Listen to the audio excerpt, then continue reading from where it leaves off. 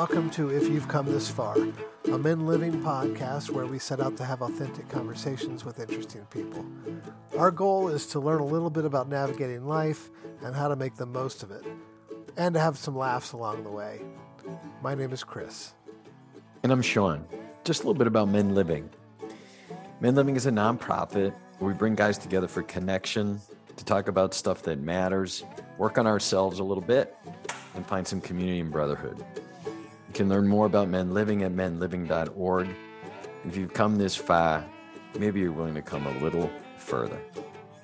Today's interesting conversation is with Frank Nago. Frank is a husband to Jamie. He's a dad to Eliza and Aden. He's a sales manager. He is the co-founder of Men Living. Frank loves nature. He's a former yoga instructor, though I think once you're a yoga instructor, you always are one. And my partner, Chris Lozier, describes Frank as graceful, and I couldn't agree more. You're gonna be like videoing this? I was supposed to. Yeah, I could see. I went the more conservative route and decided I better dress up for this. Me too. Yeah, look at all of us. It's so funny when I got on. I thought, shit, I should go get my stocking cap because I look like I'm the odd man out here. What? Well, I just told him that I was poloing with Todd earlier, and he had a winter cap on. I think we're all just ready for the actual spring to take place. I mean, I was freezing last night. Like, it was 68 in our house, and I was just cold. I was like, what the heck is going on? Yeah. I got in the shower and took like a scorching hot shower. I was just like, I just need to warm up somehow. So I don't know what was going on, but anyway. Oh man, I want to talk somewhere, but I also I feel like we might go some of these places. Yes, right. Because I've got like a Wim Hof bone to pick with you, Frank, and so maybe we'll get into that. Oh yeah, maybe. There's no maybe about it. Really what this podcast is about is airing of grievances. So we only invite people on that we have a beef with. That's good, man. I'm ready for it. All right. Sean, you want to kick us off this time? Well, you kind of wrote up the question from the conversation, so why don't you kick it off? All right. So the way this works, Frank, one more preface here. We've been going back and doing intros of the guests themselves. We have like a stock intro for the show, and then after our interviews, we've done two so far, Todd and Rosen, and then we go back and we give an intro of our guest. And sort of tell people, at the beginning of a typical podcast, what we talked about was this, this, and this. So we kind of have to have the conversation first because we don't know where it's going to go. We know it's going to go someplace good, but that's how we do it. And so, okay. Deep breath. Here we go. All right, welcome, Frank James Nago. Welcome to our nascent podcast. If you've come this far. We're excited to have you. Glad to be here. Thanks for inviting me. Hell yes. Some people ask us, by the way, midway or in our first few podcasts, midway through the podcast, if they're allowed to cuss. And just so you know, the answer is yes. Okay, so here we go. Recently, Frank, you launched in our Men Living group a small batch, which is a sort of a new concept for us. It's a group of 3 to 9 men whom the small batch creator invites into like a time limited, focused, regular convening around a specific subject. And we were thinking maybe it would be interesting if we started our conversation by having you describe your small batch and maybe what it says about Frank Nago. Sure. Yeah. So I guess, the way I want to start the conversation about the small batch is really the inspiration for it. First and foremost, I think, you guys know I am into the Wim Hof method. I think he's a really super interesting guy. And, this method really is super intriguing to me. And I think there's real value that I've experienced in my own life.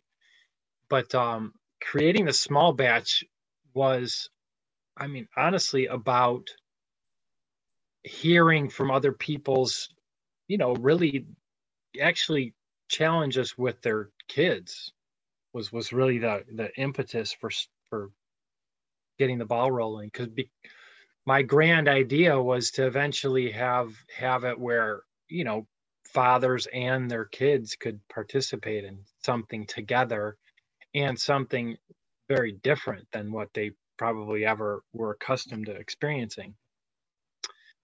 Just because I've heard, have close friends, dear friends that have kids, teenagers, I think in particular, with challenges that, I think are new to them, maybe even new to a lot of their peers in society.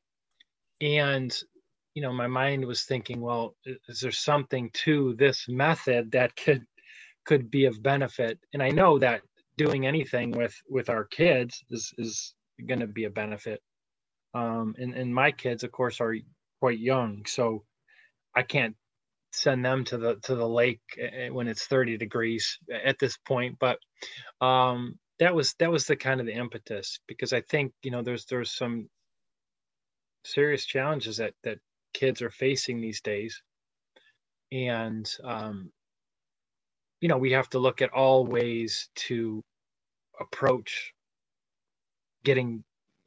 helping to create a wellness environment for them. And this might be, in my grand idea, one of those ways. So, Frank, oh, sorry, Sean. No, can I just ask Frank to say something about Wim Hof for people who may not know? Yeah. So Wim Hof is a guy that's been practicing for 30 years, trying to uncover the truth of life, and has explored many different spiritual traditions, and has gone through some trauma in his life, and eventually found the cold to be basically his teacher, find his truth in that way. And so he's developed a method basically with cold exposure and breath work that has proven scientifically, now he's proven it himself and students, that he can actually affect his immune system, increase his immune system, and fight off infection just by his, with the power of his mind. And he attributes this to the breath work and the cold exposure. And so, of course, the scientists were kind of blown away by this and thought, this guy's kind of a freak of nature, proving things that weren't scientifically proven before. And he said, no, actually, I can, with these techniques, I can get brand new students, and in a matter of a couple of weeks, have them do the same thing. So they did studies where they injected him with, like, I can't remember, E. coli or like some toxin that, always exhibits, certain level of side effects. And he was able to basically increase his immune system to not have those symptoms and not be affected by that. Now, so that's kind of who he is, and he's developed a following. It's become much more, he's been on like a lot of the top podcasts. He hasn't been on this one yet, but it's become much more mainstream and popular. I think people are seeing the benefits of, what he's espousing to create. So now, while he may be the part of the inspiration for the small batch, I mean, the small batch itself is at some level about connecting with nature, right? And so one of the things that I think is one of the many things that is interesting about you is your connection to nature, and why you think it's important to connect with nature. And so maybe kind of explain a little bit about that as a part of the impetus as well, because really the idea is to bring either guys and their kids or even their spouses together for a dip in the water, or forest bathing, or something along those lines. So yeah. So that was the part of it is, of course, when you're out in the lake and you're experiencing the cold, in that regard, you're experiencing nature and your physiology. But also, I wanted to create something that would be, kind of on an alternate weekends, being out in nature and immersing ourselves in nature, because I think there's real healing properties in that as well. So, I mean, I love being out in the woods. I love, seeing wildlife, bird watching, just hearing the noises in the woods, actually, and hearing as little noise as possible as well. Mm-hmm. Um, but yeah, so, and I think there's a real healing element to that, and that's, again, this is proven in other cultures. The forest, the Shinrin Yoku, the Japanese term for forest bathing, which again is something a bit different than many of us Westerners, how we experience nature. Even when we experience nature, it's often like on a hike, or we're bird watching, or we're doing some type of an activity, whereas with the forest bathing, it's really more about just being in nature, and so, and that's a challenge for even myself, because I want to go look at birds. I want to be active. I want to get the heart rate up. But I think there's some real value in just being in nature. And again, there's scientific evidence to support that this reduces stress levels and cortisol, and these things that are really beneficial to us. I'm interested, Frank. You've I think I understand where this is coming from, but I've heard you cite scientific evidence for why, for how what Wim Hof is doing is effective at improving immune systems, et cetera, and all the scientific evidence about forest baths and why they're beneficial. Why do you think we always feel like we need to, and I'm not suggesting that you feel like you need to convince Sean and me or our listeners, but I feel like there is this trend these days where people, it's not enough for people just to try it on for size, and if it works for them, it's good enough. Instead, we have to be like, we can almost guarantee you that this will be the benefit. Have you ever thought about that? Do you have a sense for that? Yeah, I mean, I think you're right. I think with so much information out there and so many different things to try in healing methodologies in these things, it's like, okay, well, what works best? I mean, it's kind of like, I think a symptom of our society, where it's like, well, okay, if I'm gonna do all these, if I have all these different options, which is the one that's going to get the biggest bang for the buck, or I'm going to get the the quickest results. So yeah, I think it's an interesting thing to think about. I mean, when I think about, like, for instance, the cold shower, I do that on a regular basis, and sometimes I have to ask myself, I'm like, what am I doing this for again? And I'm like, oh yeah, it's good for my immune system. And then at the same time, it's like, because I like it, and I like the fact that I don't like it sometimes. So yeah, I mean, I think you have to experience it and determine if it's good for you or not. I mean, I think some people, hearing that will get them motivated to try it, I guess. I think most people think when you're out in nature, I think many people really enjoy that. They're like, wow, I feel so great doing that. And they don't really put that tie together to be like, well, yeah, there's a reason for that. It's not just that it's, there's reasons, like your body basically changes when you're in those environments. And so I think helping people to make that connection will kind of help people to understand, like, oh, well, this is what's actually happening. So this is why I like this. It's not just that just happens that way. I guess one alternative approach would be the semi-deceitful way that you conned us into the small batch by not coming clean that we'd be jumping into freezing cold Lake Michigan. And instead, he's sneaky that way. He's sneaky that way. He is, and it was a pleasure to watch on Marco Polo. I worry a little bit that my heart's going to stop if I go all the way under in that lake. Honest to God. And this is somebody that was a former Navy. Like, I mean, you've been in colder waters as much, if not more, than I have, probably. We have to quickly clarify for the audience what we're talking about. Lake Michigan in February, right? I mean, just so we can clarify what we're talking about in the way of dipping in a lake and what kind of water we're talking about. So, well, and Chris wasn't in water, I think, in his training and stuff that was like 75 degrees, and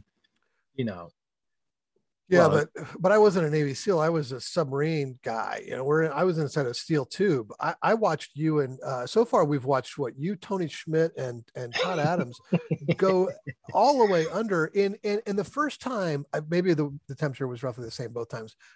40s, low 40s. What do we think? I think it was lower. It was in the mid 30s or mid to high. On the retreat, it was, I think, 37 or 38, something like that. Ooh. I worry a little bit, but I'm happy to come out there and be the Marco Polo videographer next time, perhaps. Go ahead, Sean. So I just kind of want to go back to this one point you made about that we may all struggle with, or that are on this conversation, is the difference between doing and being. And Frank, you kind of made this point earlier today in a post that you wrote, being versus doing. And we really struggled just to be, wouldn't you say?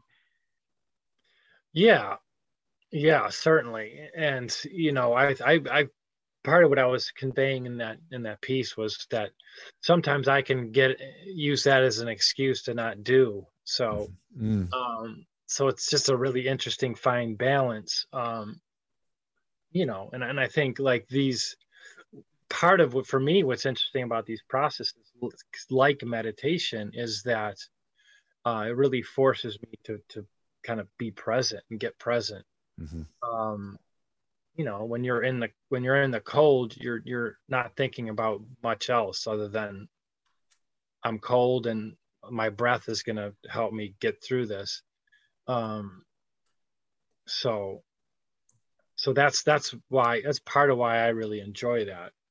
It is that type of and the breath work as well. I think the breath work is a similar thing where my mind is not thinking about much else other than the breathing. So I think those practices, I'm really drawn to those practices because, outside of those things, my mind is doing, hundreds of things in all directions. Mm-hmm. Mm-hmm. So you for years, you've been teaching me about some of these concepts in bits and pieces, albeit, a lot of times it's at our annual retreat. And I super appreciate that. I wonder if there's someone or something that caused you to want to explore this. And I might even ask the same question to you about yoga, because you've had a yoga practice for a long time. Like, what happens in life that makes you, just Frank Nago, not anybody else, but you say, I want to explore this new thing? Mm-hmm. Yeah, I think those types of practices, I mean, there's a part of me that is drawn to Eastern kind of traditions and philosophy.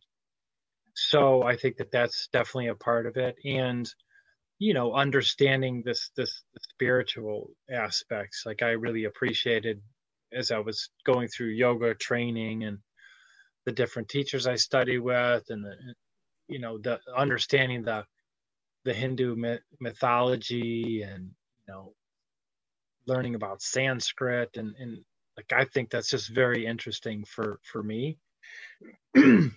And I think there's just a lot we can learn, in the West from those Eastern traditions. So I've been drawn to those. But yeah, I'm interested to kind of push myself to in unique ways and see how I respond. I think that's part of what has me drawn to the like this latest thing with the breath holds and the cold exposure is just, you know, how my mind can limit what I'm able to accomplish, and how, you know, with practice that can open up new opportunities. And so, you know, I think that was part of the yoga practice too. It's like, you know, being in the flow, being in the present moment, not being limited by what your mind is and the stories your mind is telling you. So that's what I've been drawn to, you know.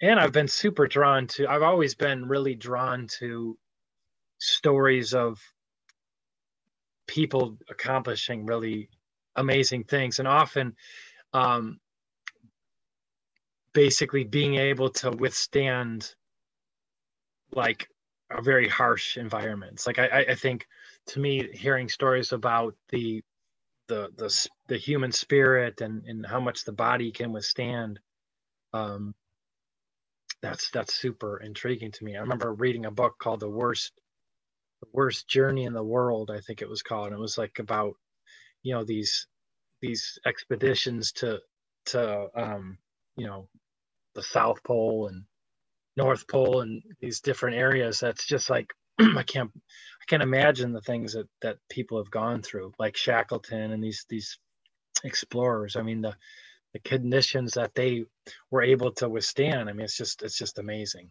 And I think for me, it's like I butt up against the kind of life that I've grown up with. You know, very sheltered in many ways, very comfortable, and so I kind of want to purposefully try to extend myself, because I haven't grown up in a really challenging, harsh way. It's been pretty cush. Well, and you also grew up near Detroit, and so, you know, it's curious, a guy who gets so connected to nature, um, and and gets engaged and is curious about Eastern philosophy, grew up outside of Detroit or in Detroit. Um, how does that transition happen? Well, that's a pretty long story. Yeah, I mean, We got nothing I but time. I know. Well, yeah, I mean, to be honest with you, what's kind of surprising to me is that, you know, I grew up like many people being exposed to doing things out in nature. I mean, I remember going on vacations every summer and water skiing. Water skiing was kind of a big thing that I started at a young age. My dad was super into, and we would do that. Um, but in terms of like really getting in more immersed into nature, like it wasn't until actually after college that I got really interested into that. Mm-hmm. So I kind of was like a later attraction for me. And so, you know, in a lot of ways, I've you know, been around the city and have more so been more and more attracted to nature. I don't know if that's because the grass is always greener on the other side, or I'm just learning new things about myself all the time. But Mm-hmm. that's, you know, that's kind of, it was kind of a late thing, you know. I think back in times of in during college and stuff, and I was like, I just wasn't camping and stuff, and now that stuff is super interesting to me. That's what I want to spend my time with. But it wasn't an early passion. Mm-hmm.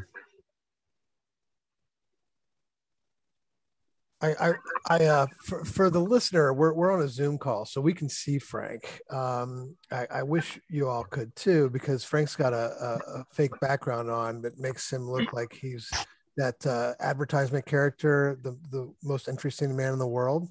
And you're kind of backing it up right now, because I'm still I've always been fascinated with how you approach this growth. we talked to Todd Adams about growth too, and I guess one wondering I have about growth is, this will to accomplish or improve or whatever is fascinating, because I just wonder, like Shackleton, did he assess his current situation as being inadequate and felt like he needed to be more adequate? And I do this with myself. I guess it's a question a little bit about self-compassion and how much grace we can show ourselves versus others. But do you ever get the sense that that you feel like I mean, I hope this doesn't come out the wrong way, but like you feel like you're not checking all the boxes, or you're not enough. So you want to, that's why we pursue additional stuff. Yeah, I mean, that's an awesome question. I mean, for me, growth is more about understanding myself more.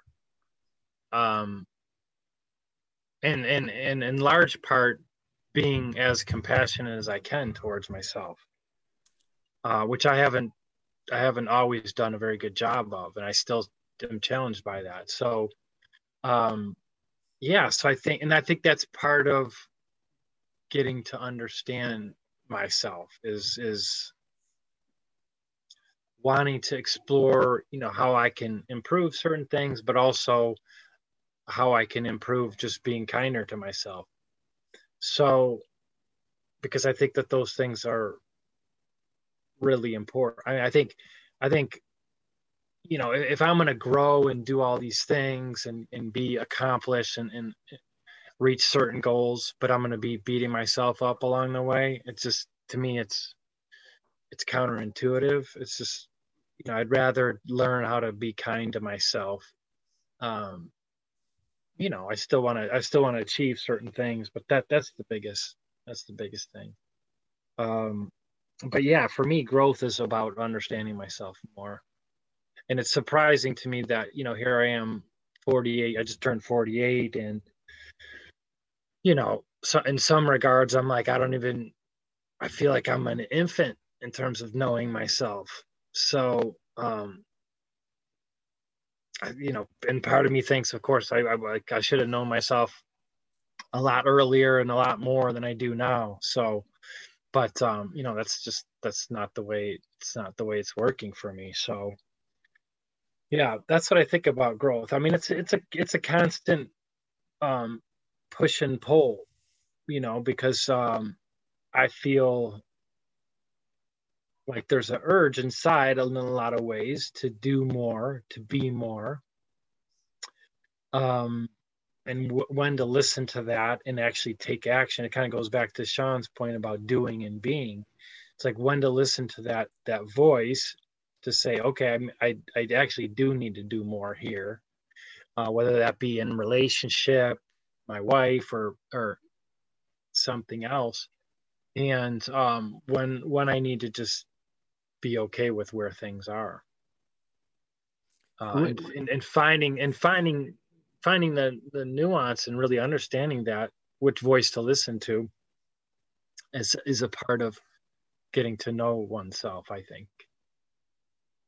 So when you're on this journey to know yourself better, to be kinder to yourself, are you aware enough to know kind of what the big barriers are to get there? I think I could spot it a lot easier. I don't know if I know the big barriers, but I think I'm much more aware of, like, I'm being hard on myself, and I can kind of understand that sooner and start to go easy, and to let things go that that a little bit easier, a little bit sooner, Mm-hmm. Yeah. I'll give you an example. I'm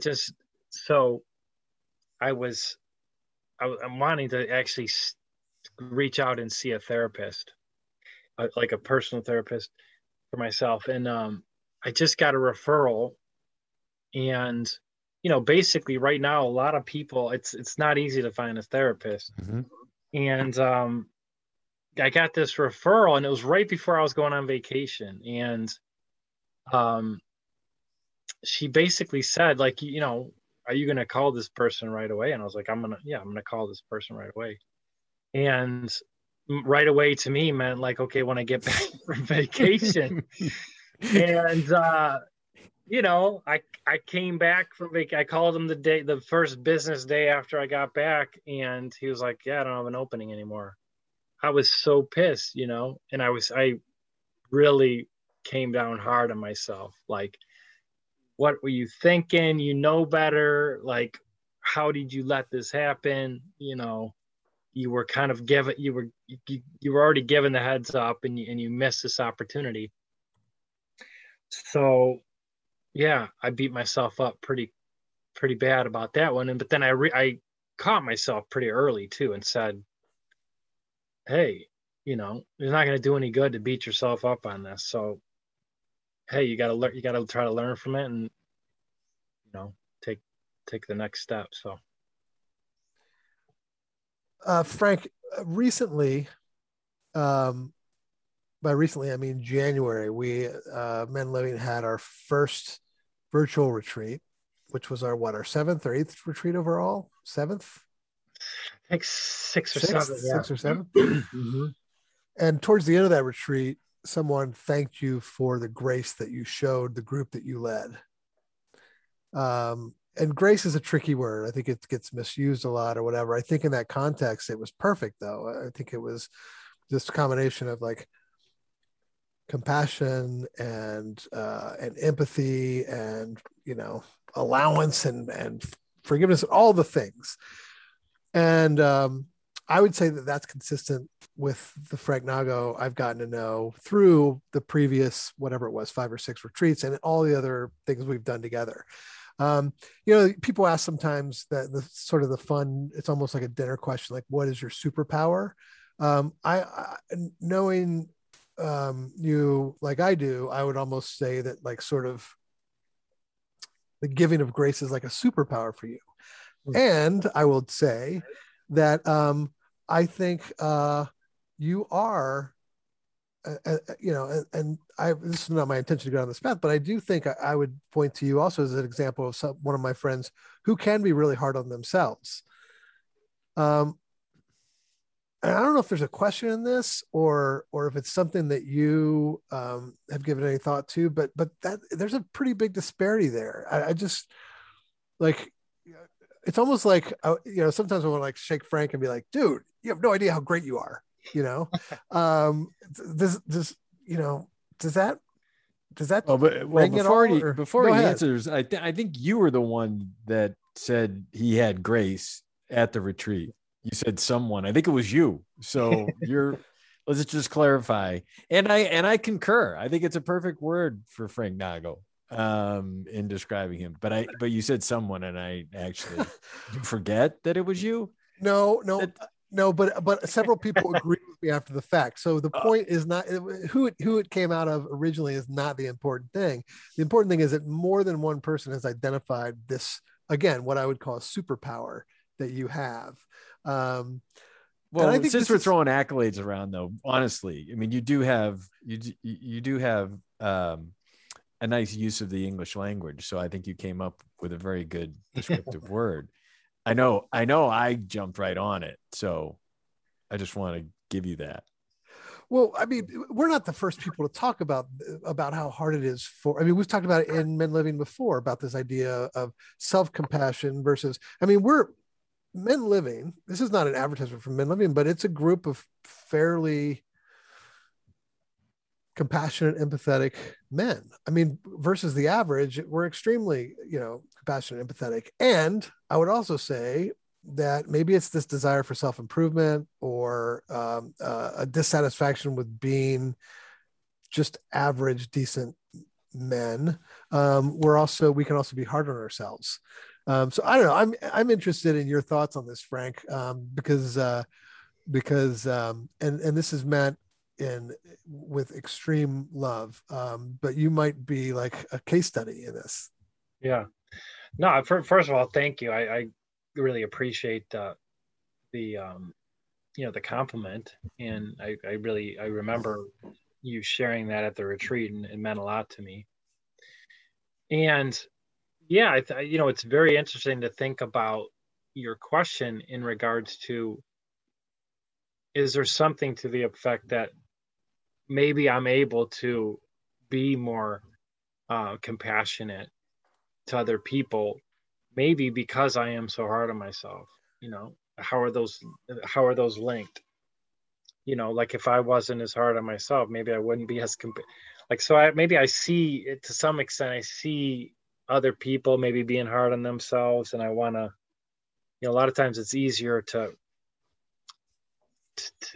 see and be able to help other people with certain things, and not as easy to help yourself with that same. So but yeah, I see myself in other people. So yeah, it is sometimes harder to do the thing that is so apparent in other people for yourself. I think that's part of it. Yeah, I mean, if you're so busy focusing on supporting other people, you can avoid having to look at the stuff that I can avoid, looking the stuff that I have to do, because I'm so busy helping other people. So it's a nice avoidance strategy, can be anyways. Yeah. Do you guys ever think about or try to frame life as having some sort of like markers or finish line that you have to cross for it to be successful? Because I feel like we all talk about things in those terms sometimes, like what is what is the point of stretching and growing in different directions? Like, what are we trying to get to? I mean, and another way to put that is, I've heard people talk about the idea of vocation as this, like, why were we put here? For some people, it's to be a great dad, almost exclusively. For other people, for Mother Teresa, it was something very different, for example. So I guess in a way, it's like, Frank, for you, like, do you think about a vocation? Like, you do an awful lot of work to help an awful lot of people. I know you care deeply about being a good husband and a good father. It's like, do you think about vocation at all? I do. It's interesting. With parenting, I've shared this. You guys have probably heard this before. I knew from actually a very young age that I wanted to be a father. Probably at an age that was like way younger than makes sense, but I just knew that really right away. And if I'm being honest, like, there's a part of me that thought being a parent and being the best dad I could be would be it. Like, I wouldn't need anything more. And what I've discovered is that that's super important. It's very important to me to be a dad. I mean, I'm thrilled to be a dad. There's times, of course, I'm less thrilled than others, as you guys can both relate, I'm sure. But no, I mean, it's great, and it's still not the only thing. Like, for me, it's like there's more, and so I don't know if that's more means like untapped potential. Like, I want to tap my potential, So I think I can be a great dad, and I can do more as well. I think I have the potential to do that, and so that's what's important to me, to tap that potential. And to not tap that potential is a real, I think that's a shame, to some extent, because there's certain things that I've been given privileges that I have, that I feel like there's a certain responsibility to kind of stretch myself into that potential. So, for me, I have to kind of watch that in terms of, like, is this my ego? Like, how much is that my ego talking? Like, oh, I have to have a job that actually is really benefiting the world. Well, do I? Is that my ego just saying I need to do that so that I can say, well, give myself a pat on the back? Or is it something that I just feel like I need to tap into my potential? So that's where I feel like that striving for more. I think that's an inner knowing that, I've either extended myself or I haven't. And I think it's kind of my responsibility to extend myself. And sometimes extending myself means taking it easy on myself, and so just finding that balance of, okay, when's it time to press on the gas and when's it time to coast and enjoy and look around at the scenery kind of thing. So I got two things. I mean, first of all, when I Zoom with Chris, he has a lot of half acre swag, and I'm wondering if maybe we could get them to be a sponsor for this podcast. So that's the first thing. And then, all right, so you can respond in a minute. The second thing is, I want to ask you guys, the idea of, we're put here with a purpose. We've got all this potential.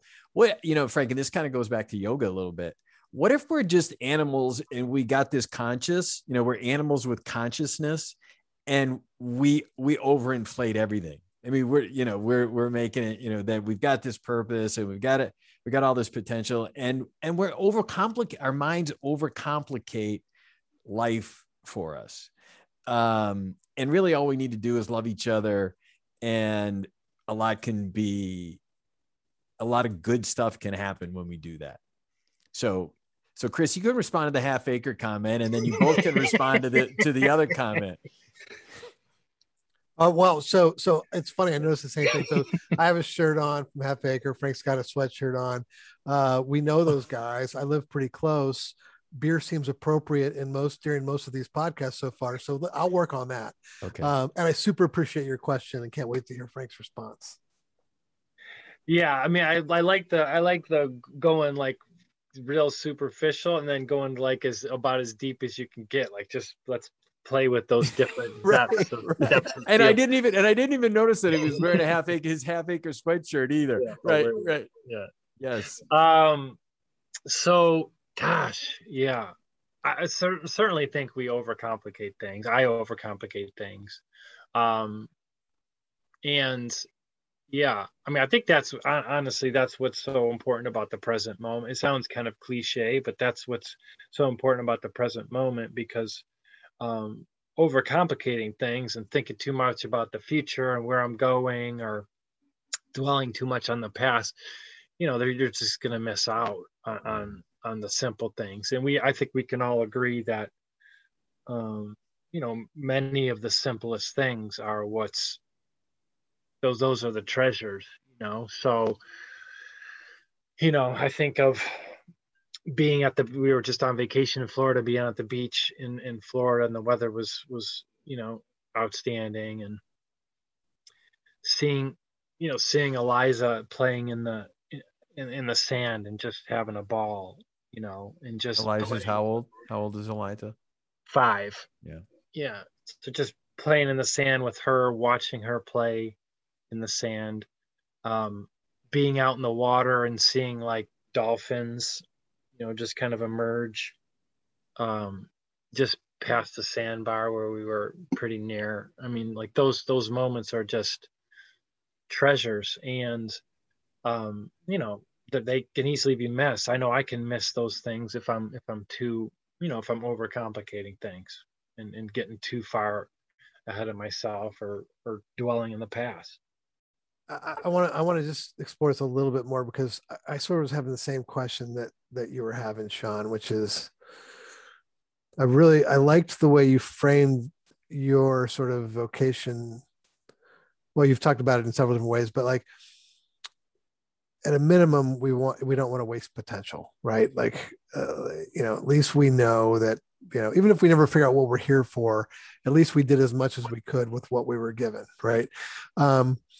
But I mean, and this is a very personal question, but do you think that there's an arbiter of that? I mean, in terms of like, Is it just, the golden rule? You just want to make as positive a mark as possible, or do you, um, is there any faith that you place in this, whether it's religious or not? Well, I don't know. Is that a question for me or for Sean? Well, it could be a question for both of you, but since I get to talk to Sean more, I want you to answer it, Frank. Yeah, I mean, I think, first of all, what's my true potential? I mean, how the heck would I know? First of all, it's I have to have the tools, right? And oftentimes I don't have the tools. So does that mean that I have less potential, or I have the potential? I just need to develop the tools to reach that potential. So that's another one where it's sort of nebulous, but I think part of why it's important to stretch, because then at least then you can kind of know, right? Like, oh, I didn't hit that mark. So you start to feel those boundaries, um and then that starts to kind of inform you about potential. I've been watching something. I don't know if you guys know this David Goggins. He's a Navy SEAL guy, and he's written a book, and he's a little bit of a nutty guy, but he basically says, like, he uses this analogy. It's like every day, like, I want to be wringing out the towel. Like, this is me. Just wring out when I wring out the water from a towel. Like, that's how I want to end my day. Like, I just want to wring it all out. And I don't, that's not necessarily how I want to live my life. But I think about that in terms of, like, am I ending my days with, like, okay, I extended myself, or did I spend too much time coasting? I think it's a very tricky balance. It's a very fine line to toe, because I don't want to just be exhaust myself every single day. I don't think that that's necessarily the healthiest thing. I think you do have to strike a balance, and I think striking a balance is actually a good way of reaching your potential. I mean, I think that's part of it, is figuring that out as to how hard to push yourself, and kind of what we've been talking about. So I don't know if that really answers your question, but that was what was kind of coming up. No, that definitely is helpful to shed light on that. We asked Todd a few weeks ago about his sort of endless bent on self improvement, or continuous improvement, self improvement. And I heard you earlier talk about, when we were talking about the evidence for this, whether it was Wim Hof or whatever, and the evidence for that. And you put a little bit of an ROI spin on it, right? Like a return on investment spin. Like, people only have so much time to do with their lives what they can do, and so they have to make relative decisions. And you have a career, sort of a professional money earning career, and you are a co-founder of Men Living, and a board member, and a super, like a key cog in the wheel. And you have your family, and we all are faced with this, like, tug of war in like 7 different directions. And so there's this constant sort of relative resource allocation that we all have to make. Do you I think we all know that it's possible. It's a mistake to try to do everything. How do you do that calculus? Yeah. I struggle with it, to be honest with you. That's how I do it. I mean, part of it is learning the craft of saying no. Which I'm still trying to hone. That I look at it as a blessing. I mean, thankfully, I have a lot of different things I'm interested in, and I want to do. I mean, I kind of feel sorry for the people. It's like, I only like to play video games, period. I mean, that's so. The fact that there's lots of different things I'm interested in doing. There's lots of opportunities that I have to do things, and there's more that I haven't even scratched the surface on that I want to do. So I feel that, like, I have to remind myself that that's a blessing, but then I have to learn to really say no. And that's a tricky thing because I want to say yes. And so yeah, the resource allocation is a tough one. That's a tough one. And one of the things I say too is, I'm not as young as I once was, and part of it is I get tired. To be honest with you, like I just sometimes it's like, you know what, I just need to lay down, so and rest. So I try to listen to my body when it tells me to do that too. So, but yeah, it's learning the craft of saying no, and really kind of that self-awareness piece, because I can get involved in a lot of things that I think I should do, or responsibilities that I think are mine, rather than really tuning in and saying, like, do I have to do that? Do I have to say yes? And how do I feel about saying yes? Do I want to say yes? Does that energize me, or does it de-energize me? So that's about self-awareness, and not an easy thing. So that's definitely a continuous process to figure that out. Yeah, and I'm still thinking about your comment about am I doing what I should be doing to reach my potential? And the thing that comes to my head is, well, do you ever know if you reach your potential? And my question for you is, can your endless curiosity be about reaching your potential? If you lose that curiosity, that would be a sad thing. And so is that your potential, is to be endlessly curious? And if I continue to do that, everything else will kind of work its way out. I wonder. Yeah. Well, that's kind of what I was, when I thought of this analogy in this post earlier today about the gardening. I really think that's what I want to strive for, is how can I cultivate a life that I want, in a future that I want, while at the same time really being rooted in the present moment. That's a very, very tricky thing.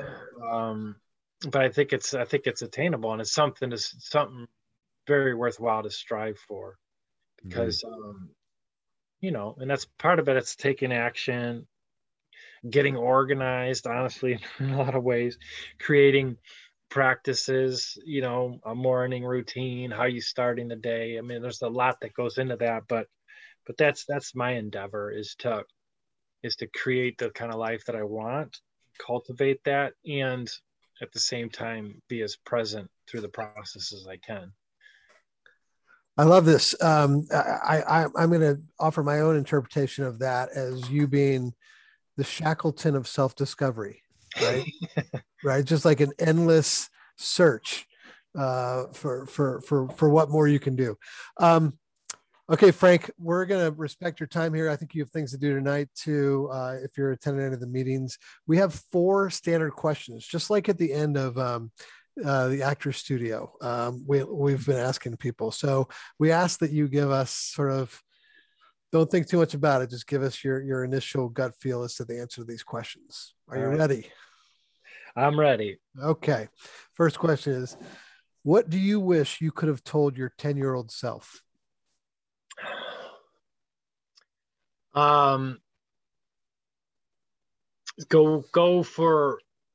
Explore for what you love.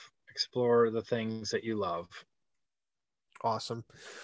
Second question is, what was the most formative year of your life? Oh gosh, this one. It's a great answer. Third, what do you hope that people will say about you at your wake? That I gave it my all. He was really interested in living life to the fullest. He was a great father and a great partner to his wife. Awesome. Finally, do you have a mantra in life right now, or in general, or just right now? Well, I think in the moment, it's cultivating the life you want while remaining present. That's what's most present. Yeah. Well, Frank, if there's an award for giving answers to those 4 questions that is most consistent with what you told us for the first 50 minutes of the show, I think you're going to win that award, because those felt all very consistent with our entire conversation, which I enjoyed a ton. And thank you for. Yeah. Likewise, I'm glad to be with you guys and enjoyed the conversation. It could have gone for another hour, and I would have enjoyed it. Nice, agreed. Same here. And maybe we'll find time for another hour down the road a piece. But I just always find you fascinating, and I'm just always curious, and I appreciate your curiosity. So with that, Wow. I guess we'll graceful, right? We find him graceful. Always graceful. Always graceful. It's a superpower. Yeah. Thanks, guys. I appreciate it. Awesome to be with you. Thanks for inviting me. Thanks, Frank. See you again. Thank you, Frank. Thanks, partner. Peace, guys. This is Chris. Thanks again for joining us on this episode of If You've Come This Far. And this is Sean. Remember to check us out at menliving.org.